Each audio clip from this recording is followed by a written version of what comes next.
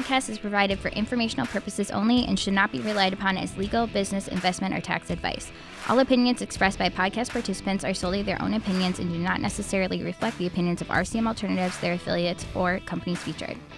Due to industry regulations, participants on this podcast are instructed not to make specific trade recommendations nor reference past or potential profits, and listeners are reminded that managed futures, commodity trading, and other alternative investments are complex and carry a risk of substantial losses. As such, they are not suitable for all investors. Welcome to the Hedged Edge by RCM Ag Services, where we're getting out of the field and onto the mic to bring you weekly market updates, commentary from commodity experts, and monthly interviews with the biggest names in agribusiness.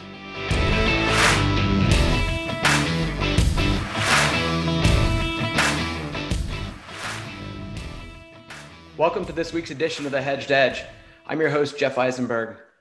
We like to bring industry veterans onto the podcast, well, because they've been focused on their craft forever. Their depth and width of knowledge is often unrivaled and can bring new ideas and viewpoints to even the most seasoned of farmers. Today's guest is no stranger to the term veteran. He spends most of his adult life, or has spent most of his adult life, at Helena Agri-Enterprises and has nearly 20 years of experience in the agribusiness field. Dr. Greg Willoughby is the Technical Services Manager at Helena.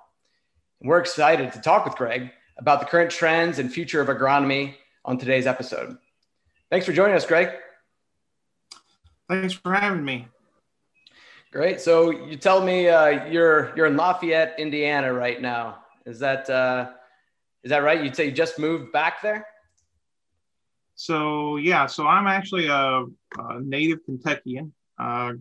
Grew up in South Central Kentucky, went to Western Kentucky University, so I'm a hilltopper first, and then moved to Indiana and got my doctorate at Purdue University. So I'm a hilltopper Boilermaker. And, so nice. All right. Well, the Boilermaker. That's where I reside. Say again. So that's where I reside at. That's good. Well, Boilermakers obviously had a strong history, football, and all their sports. So you gotta be proud, be a proud Boilermaker. That's good. Well, coming from Kentucky, you got a pretty good basketball SEC background too. So. Oh, all right. Yeah, we'd like to talk Ohio State basketball here where I'm sitting, but I guess we'll battle that one out in the right. next round of the tournament. There you go. So Greg, let's get a little bit into your background. First of all, you and I both have kids, and I have to explain my job to them. Mine are a little younger than yours. They're 11 and 9. You've got some older kids, and I tell them I'm on the road. I'm meeting with farmers. I'm sitting in my office here during COVID and doing podcasts, and they're showing their friends a YouTube of their dad on a podcast. But yourself, your company, the American farmer, you guys have one of the most important jobs in the world. You have to feed the planet. I gotta say, we all love you for that. But how do you get started in a business like this? So my kids think of me as a plant doctor, and that's kind of the way I explain my job to a lot of people, as a plant and a soil doctor. So when we grow crops, they can be sick. They can get disease. They can be infested with parasites. They have to, quote unquote, eat the proper nutrition. So one of the way I've always explained my role is that I look at those plants and those soils, and I try to figure out how to work programs, call it a diet, if you will, for those plants to be able to maximize their full potential. So whether it's a nutritional diet or if it's a vaccination program, if you will, that's kind of the way I approach the whole business of crop production. Right. Plant doctor, right? That's good. I see that as a new PhD at Purdue University. So that's, That's great. Wow. Yeah. I mean, you start to really dive into what it means to, improve the health of plants. And I guess when you go all the way back to how you decided to take on this PhD, was there something in your background growing up on the farm, or something that kind of pushed you in this direction? You mentioned your your son now also pursuing ag chemistry. I mean, what is it in the Willoughby genes that kind of driving you this direction? So my family comes from a farming background. However, they come from a livestock background. So okay. I grew up on a dairy farm. So I milked cows when I was in high school. Oh, okay. And showed dairy cattle. So my whole background is in the livestock industry, and crops was just something that was on the side. Right. When I was at Western Kentucky doing my undergrad, I actually started out in pre-vet. Okay. And long story short, happened to take a class that tied weather, plant, and soils together. Ended up with a meteorology degree along with my ag degree. Wow. And then that kind of rolled into the agronomy side of how weather and things interact with plants. Studied soils from a groundwater contamination standpoint, and then just kind of rolled from there. So my two daughters basically grew up listening to me do things like this, or doing extension work when I was on staff at Purdue. And I think it's just kind of inbred to them that's been the environment they've been raised in. So. Well, I have two daughters as well, and the older one certainly on the environmental track. So maybe I need to have her come and visit with you a few days. That's exciting. Well, yeah, I can totally see how once you get started down that path, it's almost like a rabbit hole, and you can't really get out of it. And the timing for you and getting involved in that in I guess mid to late 90s. We've seen a tremendous amount of growth and progress with seed and chemical, and transitions from GMO, GMO to non-GMO, and combinations of all of that. And I guess before we get into some of those nuances, I guess tell us a little bit about Helena and the work that you're doing for them. Obviously a massive company, over 6,000 employees, 500 branches. I mean, you guys are really at the heart or the pulse of this agricultural economy. Tell us a little bit about the business. Yeah, so Helena operates in the continental United States. So we have retail sales in all 48 states, and we have done some work in Hawaii as well. Okay. I think we're the second largest agricultural distribution company in the United States. And so we touch a lot of people. We have both a retail side and a wholesale side. So you may be buying directly from a location that has a Helena sign in the front yard, or you may be buying from a local independent who we're actually supplying the products that goes into their warehouse. Okay. And so that gives us a great feel for the business in that we have a direct contact with the farmer group. So we understand what the farmers are actually going through. But then on the flip side, because we have wholesale, we actually are tied into the business end of the deal to understand supply and demand and manufacturing, supply challenges, which we're getting into this year. So we have a pretty good feel of the whole gamut. From my role, I get to work with both sides. And then I'm on the research and development piece. So I get to look at things that we develop from scratch or that we have access to from agreements with other suppliers internationally. And we develop products from that. So I get to see how those work, help evaluate those before they're brought to market. And then there's a group of agronomists that I work with in the Midwest that further that information transfer down through the sales chain to the local individuals in the areas. That's great. And I actually had the pleasure of attending some of the education sessions that mine and your colleague, Jody Lawrence, is involved with, different locations around the country. And I think as you talk on both sides, both the farmer side and the business side, really one thing that Helena does exceptionally well is focus on education. as I go to your website, I go to those events, and, it's just a massive amount of information and science out there that the farmer needs a tremendous amount of help with. And so, aside from serving beer and some damn good food at those events, the people that attend actually end up learning a tremendous amount. And you're also, Jody tells me you're out on the road as well, really kind of at the forefront of a lot of the education effort. Is that correct? That's correct.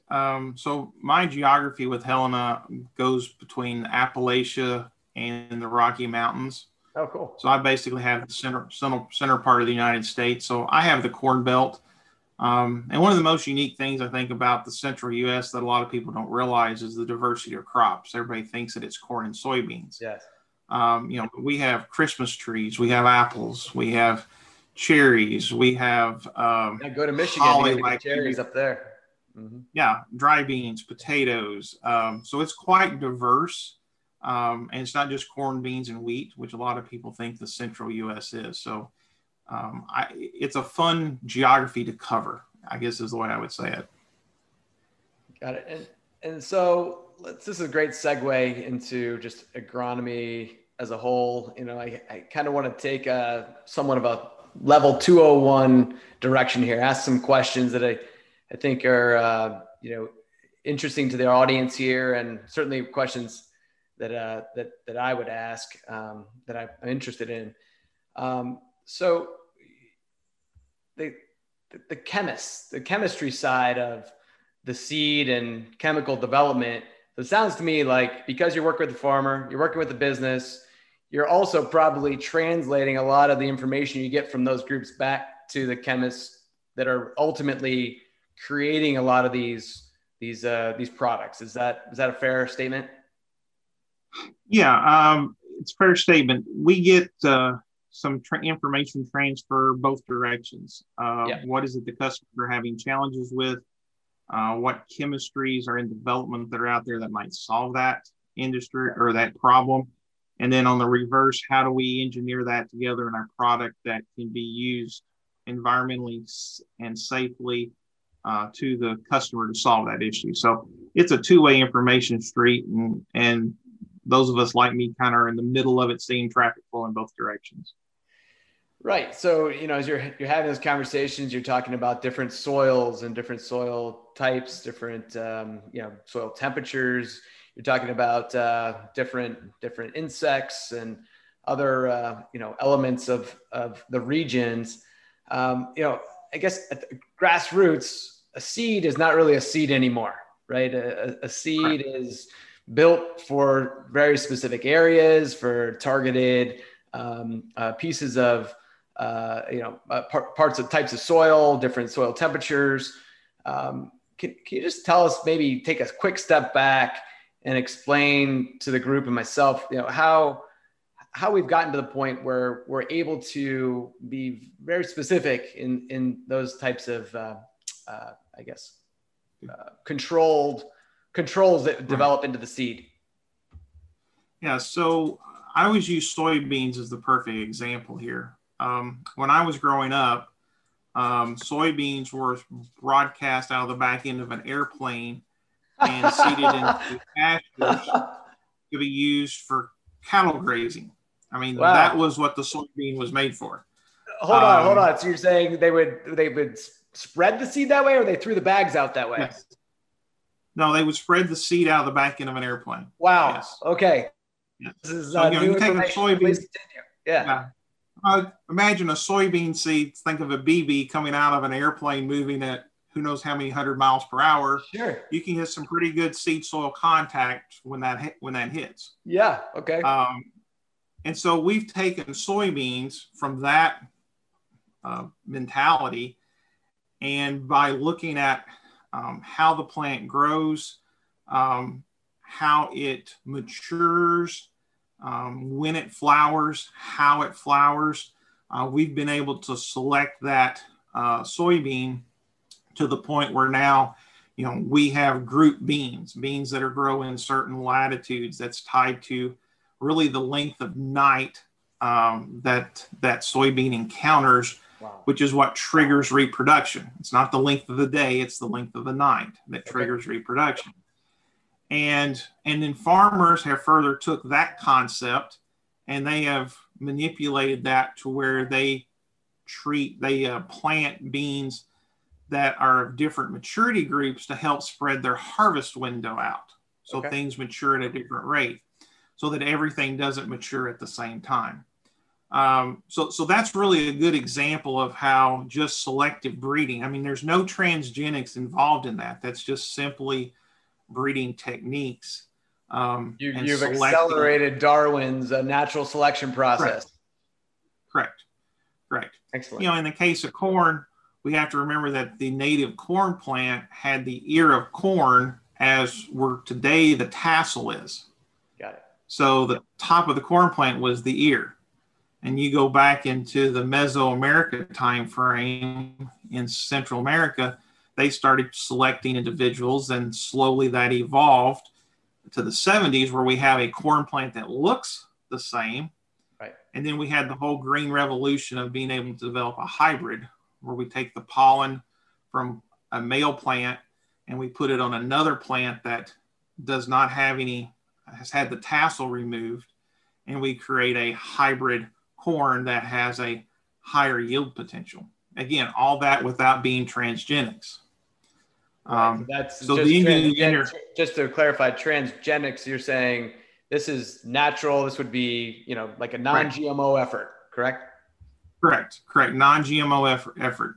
So, you know, then when you get into the 90s, we start introducing the GMO traits, so where we start taking BT was one of the first, which BT is an organically labeled pesticide that organic producers can use on corn.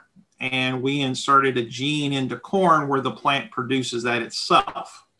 Got it. So this limits, just to clarify, that limits the need to add additional herbicides onto the plants, or, you know, limits the number of sprays or something along those lines. Right.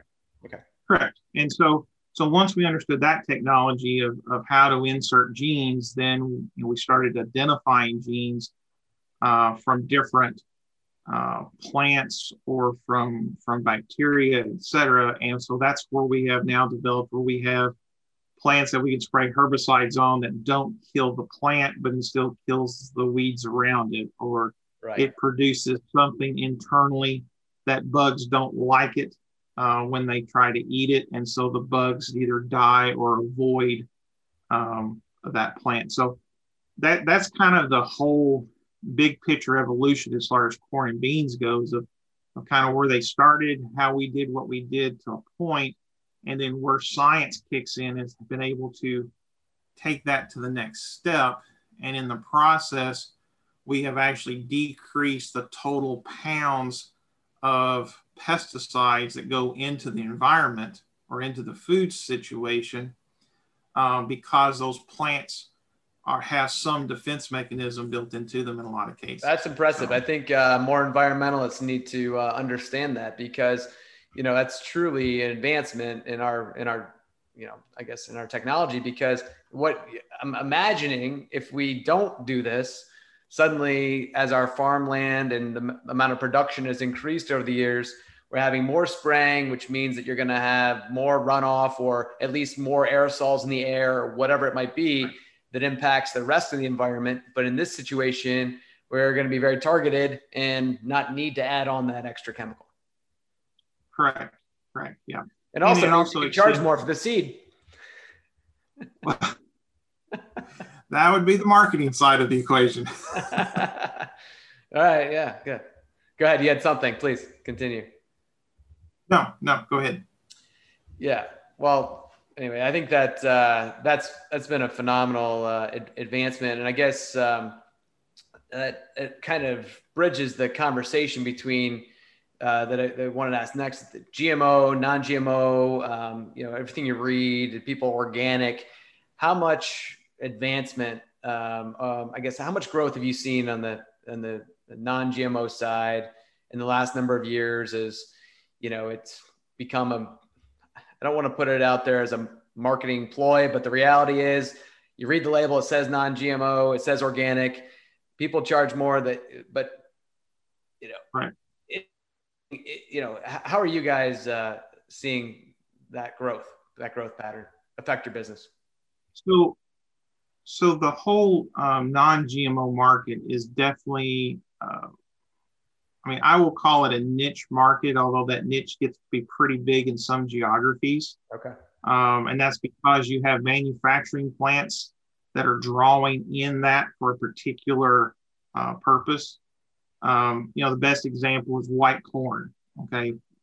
White corn has been out there, but there are areas where white corn, because there's a tortilla manufacturing plant, that is not a niche there. That is a whole area is growing white corn to feed into that. And that's an example that we think of these as niche, that non-GMOs are a niche deal or just a small acreage deal, but in certain markets, they are the market that is there. And those have grown as this whole public perception of GMOs being bad for you has been promoted through mainly social media or people who have social influence into the public, and that has driven that business. And American agriculture isn't against it per se. Mm-hmm. It takes more time. It does take a higher input cost because we can't rely on those genetics necessarily for some of the pest control situations. And so that adds cost as well as labor. Right. And so that does cause a higher input cost, but then there is that reaping of additional benefit to the marketing piece of this as a non-GMO containing product. And we can't rule out the fact that there are some not fair players in the field. I go back to my dairy industry for an example, just a simple example, is that there are people charging more for a gallon of milk saying it's antibiotic free. Oh yeah, I was just at Whole Foods the other day. It's $7 for a gallon of milk. Yes. Come on. Yes. If it's just antibiotic free and you're paying more for that, you cannot sell a gallon of milk in the United States that tests positive for antibiotics. Got it.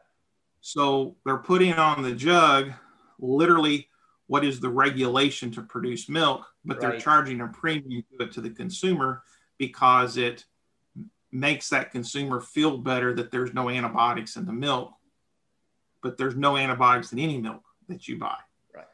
So that's the marketing piece sometimes that gets confounded in science, and that happens across any food category that you can see in the grocery store, because there's not that many GMO crops that has ever been developed. But yet when we look at ingredient lists or advertising, we see a lot of things that says non-GMO, and there's nothing that's in the ingredient list that there's even a GMO crop exists in that species of crop. Right. So there's some not so couth marketing involved in some aspects of that system. So for a farmer, they have to really understand all the inputs and all the work that goes into effectively deciding which seed they put in, depending upon, are they doing no-till, are they doing a GMO farm or non-GMO, whichever farm. So they have tons of information that they have to digest. And that's where your team and the local representatives all really support that process, right? They're an advisor effectively to the farmer to help them through this minutia of information in their area, their region. Is that about right? That's correct. That's correct. And it even goes beyond that, because in some cases, particularly in the specialty markets, mm-hmm. There has to be a record of what has been applied or grown previously in that field. Right. And so the farmer's records, as well as our records, come into importance if he wants to try something different in that field, of what the marketability of that could be, not only from a pesticide carryover standpoint, but just simply from if they're trying to grow something that has an organic certification. Right. What went on that ground for the past 3 years, will it let that crop be sold as an organic crop? So, and further, oh, sorry, please continue. I was going to say, so there's an important part of us advising and keeping our records, but as well as the grower themselves keep accurate records so that we can work as a team to help move that farmer into the direction that he's wanting to go from his desires to be more profitable in his operation. Yeah, that makes tremendous amount of sense. And I guess continuing a little bit further down the line here, there's a trend where, people want to know what farm the crop was raised from, kind of genetic tracking or tracking. Do you feel that, your team is somewhat behind the scenes with respect to your seed? Are you going to show up above the line and, future needs of, I guess, labeling? Is it going to say, hey, grown by Willoughby Farms using Helena seed? Yes. And there's two very good examples of that right now that's already out there. Okay. There's a restaurant chain that's called Five Guys. Oh boy. Yeah. You're hitting right at the heart. My daughter, she would eat Five Guys every day of the week. And even in fact, one day I took her there, her mom said, take her to Five Guys, no big deal, get her what she wants. And she's at the time, I'm thinking 7 or 8, and she ordered the double and I didn't even know it. She took it down in a second. So anyway, continue. We know Five Guys. Go ahead. Okay, so the Five Guys restaurant chain, if you go into their stores and you look, there's a sign on the wall and it will tell you where the potatoes were grown at that day. Yeah. Idaho and, et cetera. Yeah. Right. It tells the exact farm name of who grew the bag of potatoes. Okay, got it. And so, I mean, that's where we are developing the opportunity to be able to go. It's definitely big in the vegetable side, but it is moving into the corn, soybean, and wheat side from a produce tracking or production tracking system.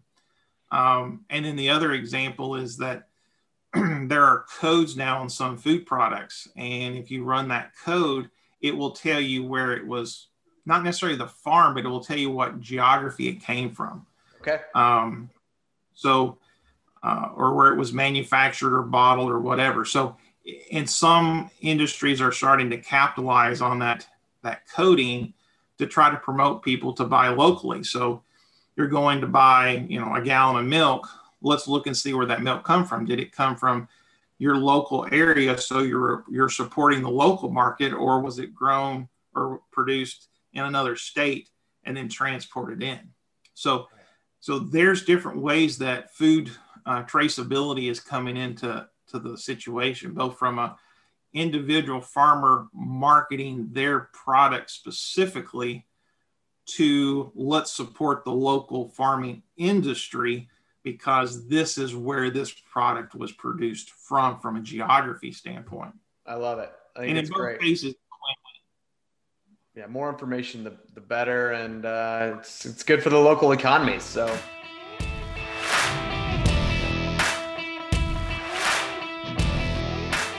Quick segue into the last segment of this piece, which is the international market. If you're talking about where seeds or food has come from locally, what about from the international perspective? I mean, reality, if you look at right now, U.S. corn average trend line 179. You look at China, they're at 100 on their average yield on corn. What's it going to take for the rest of the world to really catch up with America? Is it a combination, I guess, or maybe why are we so far ahead? Is it a combination of all the ingenuity you just described, plus our machinery, our irrigation efforts, and just good old American hard work? And they're never going to catch us? Or does the rest of the world start to kind of, be able to catch up to our numbers? So it's a little bit of all the things you just mentioned, actually. So in the case of corn, for example, it was originally developed in Central America. Right. I mean, it's a native Western hemisphere. So we have had a long history of that crop. And so we are further ahead in advancement, if you will, of that crop versus the rest of the world. And the rest of the world is getting their stuff transferred from the Western hemisphere market over. To complicate that into your Chinese example with corn, when we look at soil types and we look at moisture regimes and temperature regimes, the central corn belt of the United States, from a soil standpoint and a weather standpoint combination, is some of the most productive combinations you can to have grow corn. Got it. So inherently, the geography dictates us being a higher, heavier producer of that crop that will be hard for anyone else to come to compete with us. Despite the advancements in technology, correct. We're always going to be ahead simply because of our location, geography, weather patterns, etc. Right. Correct. I'll use wheat as a contrast there. We do a good job growing wheat, okay? But we're nowhere near to the wheat production history of what they have in Western Europe or in the West Asia, because that crop, again, it started there, but the climate that they have and the soils that they have, more climate than soils really, that geography is very productive for wheat. Rice as well, probably, you would put in that category? So rice would be, different geography, but a different weather pattern. When I was at Purdue, we actually, Lafayette is at the same latitude as some of the highest rice producing regions in China. Okay. So when I was at Purdue, we actually had some Chinese researchers come over and we constructed a wet area for them to grow rice in, because it's the same day length, it's the same weather pattern, it's submerged in water, so soils don't necessarily enter into the large conversation. How did it shake out? I'm curious. It didn't. Oh, really? It didn't. No, because we forgot one critical thing. Most of the Midwest is tile drained. Got it. So it's hard to flood an area when there's tile drainage everywhere around it. Right. Just spreads out. Yeah, disperses. Spreads out. So again, if we want to go plug every tile line that there is in the Midwest and flood everything, we could probably grow rice. Right. But that's the only crop we could grow. So my point in those examples is that there is always a technological advantage to where that crop generally is developed at, from a historical evolutionary standpoint, if you will. But second to that, weather and climate control everything. Right. I mean, Western Europe is like an Idaho, except it's multiple nations wide. Right. And Idaho is one of our highest yielding wheat areas in North America. Western Europe is like, it's all Idaho. Right. From a climate standpoint. So there's always that combination. And I think that's what leads into the interesting thing about agriculture is when we look at production numbers and we look at what countries are doing and how they're producing. And when Jody talks about his market analysis, weather is always a discussion point, because there is that tie-in between weather and soils and the species of crop. And when one of those three is used wrongly or it's affected by something, disrupted, then it causes a yield impact. And that then rolls into the market price, which of the grain, which then rolls into the input prices that goes into produce that. Because again, in the end, it's all about the return on the investment that farmer is putting into his operation. That's great. Well, that's a perfect segue into the next section, which is current trends. So we may as well continue on with weather. You were talking before this, the long-term forecast. You said, I think we all know for paying any sort of attention is a little unstable. So maybe give us a current outlook as to what's going on here in across the country. So what's happening right now is we're in a transition. There's an 80% chance that for the growing season this year, we're not going to be in an El Nino or a La Nina weather pattern. Okay, and no what man's those land. two do, All right. Right, we're in no man's land. When we're in El Nino or La Nina, that typically gives us a cooler, drier, or a wetter weather pattern setting in. So we kind of know which way we're going to go. But when we're in this neutral zone, we're not for sure how things are going to develop. So the 3-month forecast, if you will, or the seasonal outlook gets to be a little hedgy. So right now what we know is that we have a severe drought in the western part of the U.S. Right. That's moved into the western part of the Corn Belt. And it is severe enough that it isn't going to change. It's probably just going to get drier as the season progresses. Because of where that's at and how that happens, there's a high likelihood that that drought area is going to grow eastward. And some of the predictions is that it's going to reach all the way to the Mississippi River. Wow. By the time we're through July. So the current forecast is below normal precipitation and increasing drought chances through the end of July, all the way to the Mississippi River. That's the current forecast. Right. 2 weeks ago, the forecast didn't take it quite that far. Okay.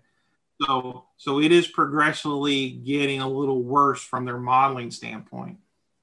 On the flip side, the wetness that we're seeing now in the Eastern Corn Belt. Right. I mean, just yesterday we got, as well. Yeah. We're extremely wet. Okay. But in actuality, when you look at the root zone moisture, we're close to average. In some areas are actually a little short on root zone moisture right now, even though we've gotten these heavy deluges of rain just this week, and then some areas got it a couple of weeks ago. Mm-hmm. So they're really calling for the rest of the Corn Belt, if you will, to be an equal chance of going wet or dry, leaning a little bit more wetter as you get into the Indiana, Ohio side of that scenario. So in the big picture of things,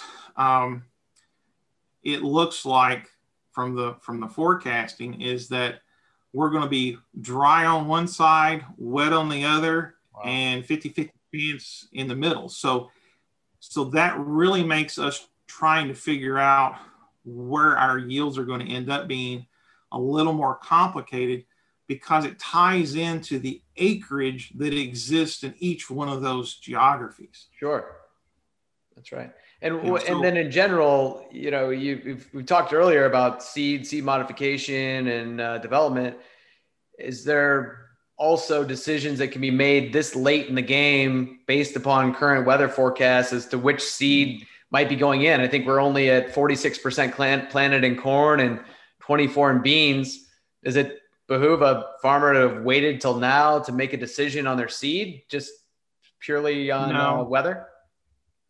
No, it doesn't. In the long run, you're not going to outguess Mother Nature, and the variations we have within corn or within beans from being able to handle weather extremes isn't it worth the effort to try to manipulate that minor piece.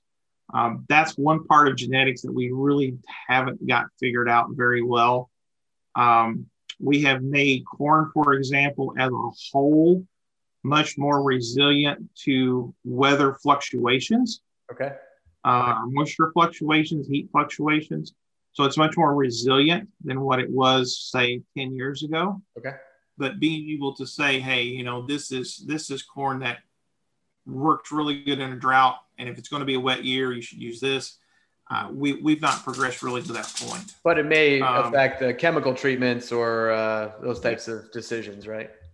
Right, correct. So and that's really where we as Helena, we think we come into this play, is as we see these conditions develop, we try to modify what plans we have going on in place post-planting, if you will, to be able to maximize that. So, a simple example, if you're in a geography that looks like it may be wetter than normal, we're going to try to talk to producers about using more protection for their nitrogen programs, because wetness tends to lead to loss of nitrogen. So can we protect it? Can we space it out more? Can we foliar feed the nitrogen? What can we do there to help prevent loss of N? On the reverse, if we're in a dry area, there are certain elements that require water to move into the plant. So if we don't have irrigation and we're in a dry area, we're going to talk about trying to foliar apply some of those elements to help nurse that crop along. We can't supply everything that the plant needs through the leaf, but we can help it through stress events or deficiency events with foliar applications for some elements.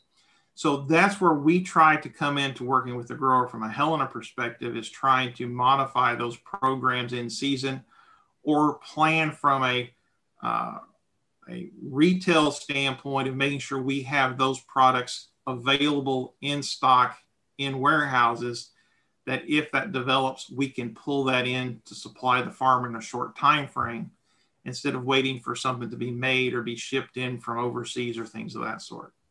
It's truly amazing, right? It's at that point, it's more of art than science, right? Or maybe still you feel a combination, but I mean, every field's different, right? Even in a small geographic area. Right. Yeah. It's all about planning for the worst, hoping for the best. The eternal optimism of the farmer. Absolutely. Here we are, we're basically seeming like an average planting pace. How does that typically impact, if you're early, if you're average, if you're late, how does that typically impact yields long-term for that growing season? So in general, the earlier the corn goes in, the higher the yields go, with the exception of drought during pollination or excessive nitrogen loss. Okay. So you take the temperature moisture out of it and you just talk about planting dates. Earlier planted corn tends to yield higher than later planted corn. On soybeans, it's one of the things that just recently we have learned, and by recent I mean within the past, say, 5 years. We used to think that soybean planting date, we had a lot more flexibility. Some recent work that was funded by the American Soybean Board showed that across multiple universities, found that there is a planting date issue. And if you are planting full season soybeans, middle of May is really when you need to have those beans in the ground. I get them in. Got it. Yep. And if you're planting full season and you go after the middle of May, there is a substantial yield hit to that plant because of that. So planting date does enter in. Beans, the earlier it is, the better. It's not necessarily, but there is a drop dead kind of date of mid-May of when there's a major change in yield impact. Whereas corn, the earlier tends to be the better, as long as you're not, going too early where, you run risk of it freezing or things of that sort and perishing upon emergence.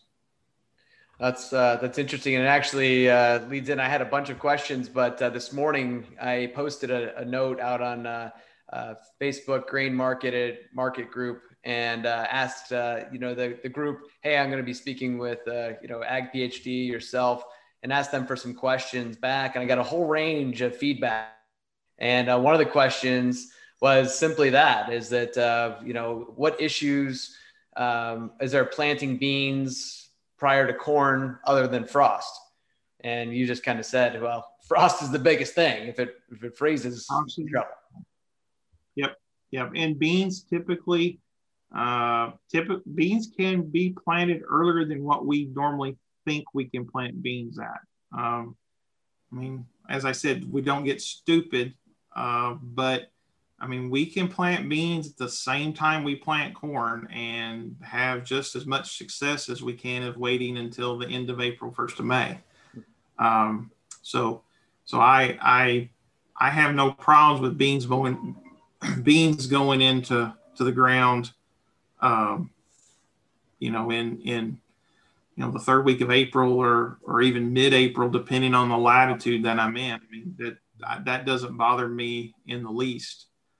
In addition, we typically overplant beans anyway. You look at some of the new work that's come out on optimal bean planting populations compared to where the average bean population is being planted at. We can lose several thousand plants and not impact yield at all. Farmers tend to overplant beans as a general rule. Okay. Across the spectrum. Well, they go ahead and they plant with the planters, and they send the plane up and drop a few more in, right? Right, yeah. Well, you got to realize when beans first came out into no-till, the population was 200,000 plus, okay. But it was for weed control. We didn't have any good options for weed control, so you wanted to cover the ground quickly.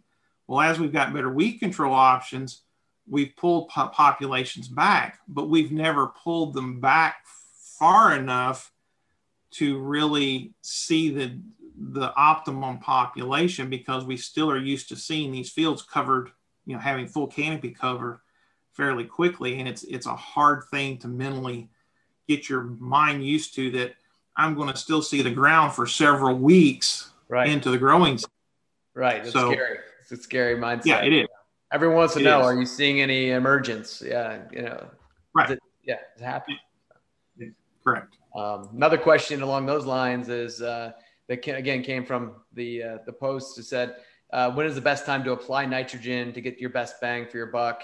And they also wanted to know if biologicals are worth it. So on the nitrogen front, it's got to be regional by region, right, to determine and weather related.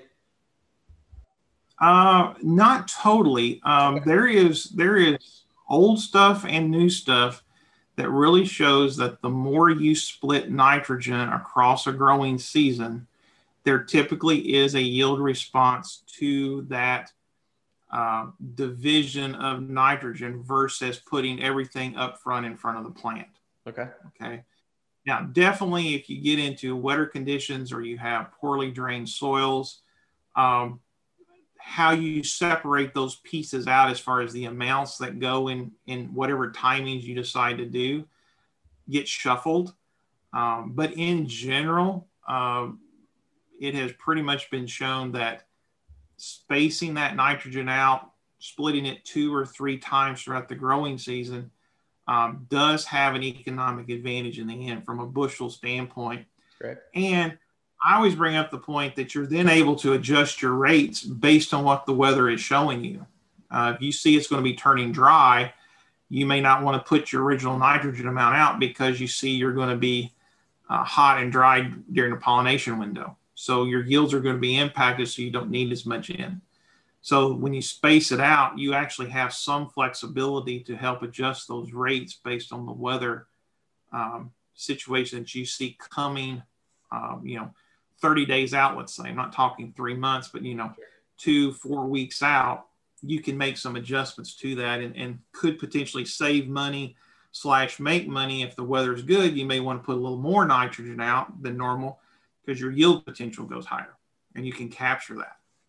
That's interesting. And again, comes down to working with the agronomist to determine, how to do it. Plus, if you've been doing it long enough yourself, you're going to kind of have a good feel for it anyway. So for the long term, for the yield, for the soil quality, how are the differences between saying, the different anhydrous or percentage nitrogen, 28%? How does that impact the soil quality long term? Was another question that came up. So actually, this will loop back a little bit to your biological question earlier. Biologicals that people are selling that tie into nitrogen production is really still somewhat of an unknown area. The research in the general sense isn't really consistent that they all work or it works all the time. Right. And so from my perspective as a researcher, I'm still in the let's walk before we run. Let's try it to get a feel for exactly what it can and cannot do. And part of that ties back to your question of soil health and soil quality. Yeah. We know from work that's been done through the USDA's research facilities and other universities that soil quality affects nutrient cycling. And so if we have a strong biology presence, we can cycle nutrients better. That's where the whole cover crop conversation comes in, of trapping elements before they move out of the zone into plant tissue, and then it decomposing during the season and letting nutrients back out into the soil environment. So the whole soil biology piece and how that works between the amount of residue, the amount of tillage, and then your inputs. So no doubt anhydrous ammonia is the most detrimental nitrogen source that affects soil quality and soil biology. I mean, it basically functions as a sterilant around that band. It breaks down soil structure. Now the soil recovers, but you have impacted negatively the soil quality there. When you look at that versus UAN, 28 or 32, same difference, ammonium sulfate, urea, ammonium nitrate, etc. Those materials don't nearly impact soil biology. They don't really impact soil structure at all. So they're a much, I don't like the term safer, but they're definitely more soil friendly nitrogen source than ammonia. So there's a trade-off there. They're more expensive. They may be easier to apply than ammonia, but they also cost more. So there is a economic piece to that. But from just a soil quality standpoint, ammonia does do some temporary damage, and in a continuous operation compared to one of the other nitrogen sources, the entire quality of that soil section will decrease in comparison to, not that it's going to get sterile or anything bad, but from a comparison standpoint, it is impacted more. Interesting. Well, we'll have to keep track of how that evolves and, what other chemicals kind of come up and that into the future. And that kind of takes us to the very last section, and we'll wrap it up, is the future of agronomy. I mean, I feel like we've accomplished so much in the last 30 years, if you kind of described throughout this podcast. I mean, I guess what's on the horizon now to kind of keep pace with increased trendline yields and the growth and ingenuity of this business? What do you see coming down the pipe that, the rest of us are, only dreaming about? I think. Don't give away the whole company secret now. I know you've got the keys to the car there. So the thing that fascinates me the most is I contrast European agriculture to the American agriculture. Okay. If you've ever been to Europe and looked at their agriculture or just paid attention as you drive through, I mean, we have to remember those soils have been farmed intensively for thousands of years. Right. Okay. North America, South America are relatively young in their agricultural development use. Right. So when we look at production, a lot of times it's about covering more acres faster, absorbing more acres from smaller farms that decide to cease that operation from the family perspective, or another family absorbs it, etc. In the European model, it's all about trying to squeeze every bushel out of the footprint of the acres that they have. Right. And so one of the things that I see that still fascinates me is looking at things that they do, both from the plant health standpoint, from the soil health standpoint, all those things that farmers can do to increase production per acre, and how do we scale that to a point where their 40-acre field, that's the entire farm in Europe, becomes the 4,000-acre field in North America. Right. The amount of technology and information they know that they can manage on a small scale is great science. And the real challenge, I think, is trying to figure out how to scale that to fit the South American model of production that's large acreage. I think that's one of the most interesting things that we'll see develop. We've already seen a huge growth in plant health products or biological products, and most of that, it has some European background in origin. And I think that area is going to continue to grow, and we're going to have to understand it better and to be able to utilize it to its fullest extent. That's great information. Yeah, I think information sharing is obviously at light speed now, so hopefully we can keep pace, right? Correct. Yeah. I think that's the most exciting area we've got, not to take away seed technology or chemistry development from pest control or things of that sort. But I mean, we even see now some of the basic manufacturers acquiring biological companies from Europe. Wow. And they're doing that. And then you start seeing the most common thing we've seen now lately is the introduction of different types of biologicals into seed treatments for sudden death syndrome, for nematode suppression in soybeans.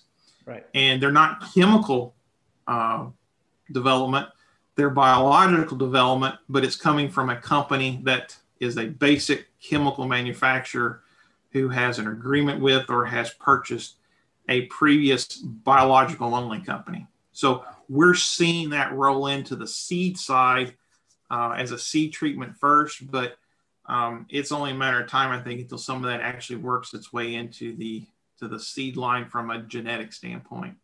Yeah, and then obviously, more pods on the beans, more ears on the corn. I mean, eventually, if you want to get to 300 bushel corn, there's only so much growth in that area, right? It's either got to be taller, bigger, or fatter. So, yeah. Right. Exactly. I mean, there's just, you either got to have more plants or you got to have more pods or more ears per plant. Yeah. Or both. That's the only way you get more bushel. That's the only way. Yeah. And land becomes sparse over time. So, good. Greg, this has been great. I got a couple at the end here. We'll kind of wrap up, just close out fast questions, and then we'll let you go for the day. But so here they are, quick and dirty. So if you had to farm anywhere in the country, where would it be? Now, I don't want you to offend anyone, so this is your own personal preference. Actually, I would farm in eastern Nebraska, probably. Okay. Irrigation, it's good quality soil. You've got it all. Right along the aquifer. Right, exactly. Good quality soil, irrigation if you need it, but you don't have to have it all the time, so you can control somewhat of your environment a little bit better. I like it. All right, good. Well, we're gonna see you out there hopefully one of these events coming up once we're allowed to leave the office again. Right. Yeah. Let's hope so. Yeah, absolutely. What is your favorite podcast or book or blog to follow that kind of discusses agriculture trends? You could say that's really hard for a research. That's fine. Well, I would say that obviously this podcast, it's really hard from a researcher standpoint because I try to absorb as much as I can from as many different sources.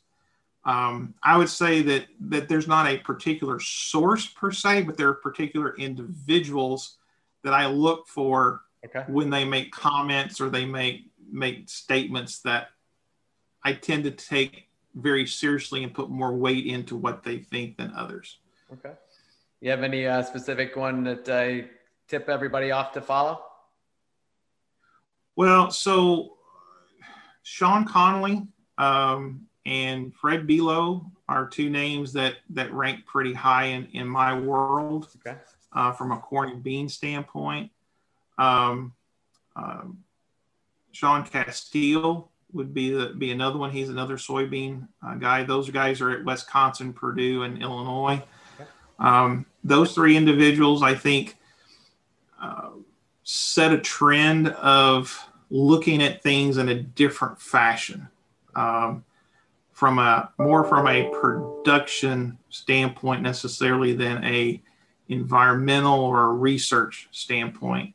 And I think that's important in today's world, in that we have passed the point of single inputs being a controlling factor for production. Right. It's really, how do things get together? For example, planting date in soybeans and maturity group. Right. Okay. Either one's not important. It's how those two interact together. Fungicides with nitrogen programs. How do those two things interact together? Right. Sulfur applications and timing of the sulfur. It's not about pounds, it's about wins. So I think those three individuals are kind of the top of my list when I look to see how things are progressing. Not taking away from any other researchers that's out there necessarily, but those three tend to be more synergistic researchers looking for synergies between different systems than the basic research sciences are. That's great. Yeah, the University of Illinois, we know well. Scott Irwin has been on the podcast in the past, and they do a great job down there. So, and the Purdue group as well, of course. So, yeah, and I mean, I'm talking production. You start getting to weed science and pest science, and that's a whole different group of people. And right. A lot of times that is more the basic sciences. So, you've got the Kruger group, you've got the North Dakota group, you've got the Purdue group with Bill Johnson and Brian Young. You've got Bradley out of University of Missouri. I mean, the weed science group I'd still consider them more basic science type deals, because we're trying to kill a weed. Right. Directly. Get rid of those pests. Whereas the other three guys I mentioned are more production, seed selection, fertility programs, timings, that kind of stuff together. And that's where I said I'm not taking away from the basics, because it takes all of that together to produce that crop productively and profitably to the grower. But each researcher has a different way about going about it. That's great. Well, I appreciate, you dropping those names. I think those would be some interesting groups for us to look into as well. And, if we haven't connected with them, we will for sure following this. So last question, completely off topic. And question I ask all the guests is, if you had a favorite extreme sport, something that you've done or would do in another life, what would it be? I've had all sorts of answers, so there's no wrong answer here. Yeah. Extreme sports. Yeah, skydiving. You could come up. You could, cow tipping. I've had rugby. Anything you could think of. I think the one that fascinates me the most is what people can do with snowboarding. Yes. Extreme snowboarding. Just the physics involved in that and the coordination that has to happen, I think would fit my personality better if I was willing to do it. We'll put it that way. That's great. Yeah, the flips and everything else that they can do, and the ability to jump off a rock or anything. Yeah. Right. Impressive. Correct. Yep. Very good. Well, Greg, this has been a great day. I really appreciate it. A ton of fun. How do we get in touch with you, or how do our listeners get in touch with you and Helena? So if you're interested in anything from a Helena perspective, you can go to our website at www.helenaagri.com, and there's actually a link there where you can submit a question for information, or you can tweet at us at Helena Agri, HELENA, and then AGRI. If you've got something particular for me, just send me a tweet or a message at GL Willoughby, WILLOUGHBY. And the Helena site will get it directed to the right region of the country. And obviously it's to me. I'll get back to you as soon as I can. That's fantastic. Well, again, thank you so much for the time. It was a great day here and perfect timing to be talking about all this, right, as we put the crop in the ground. So, well, if you don't mind, we'll ask you maybe catch an update, in a few months, just a short one to see, what all happened and where things are going. So thanks for the time, Greg, and we'll do it again. Thank you for the opportunity. Look forward to seeing you again. All right. We'll talk to you soon. Thanks.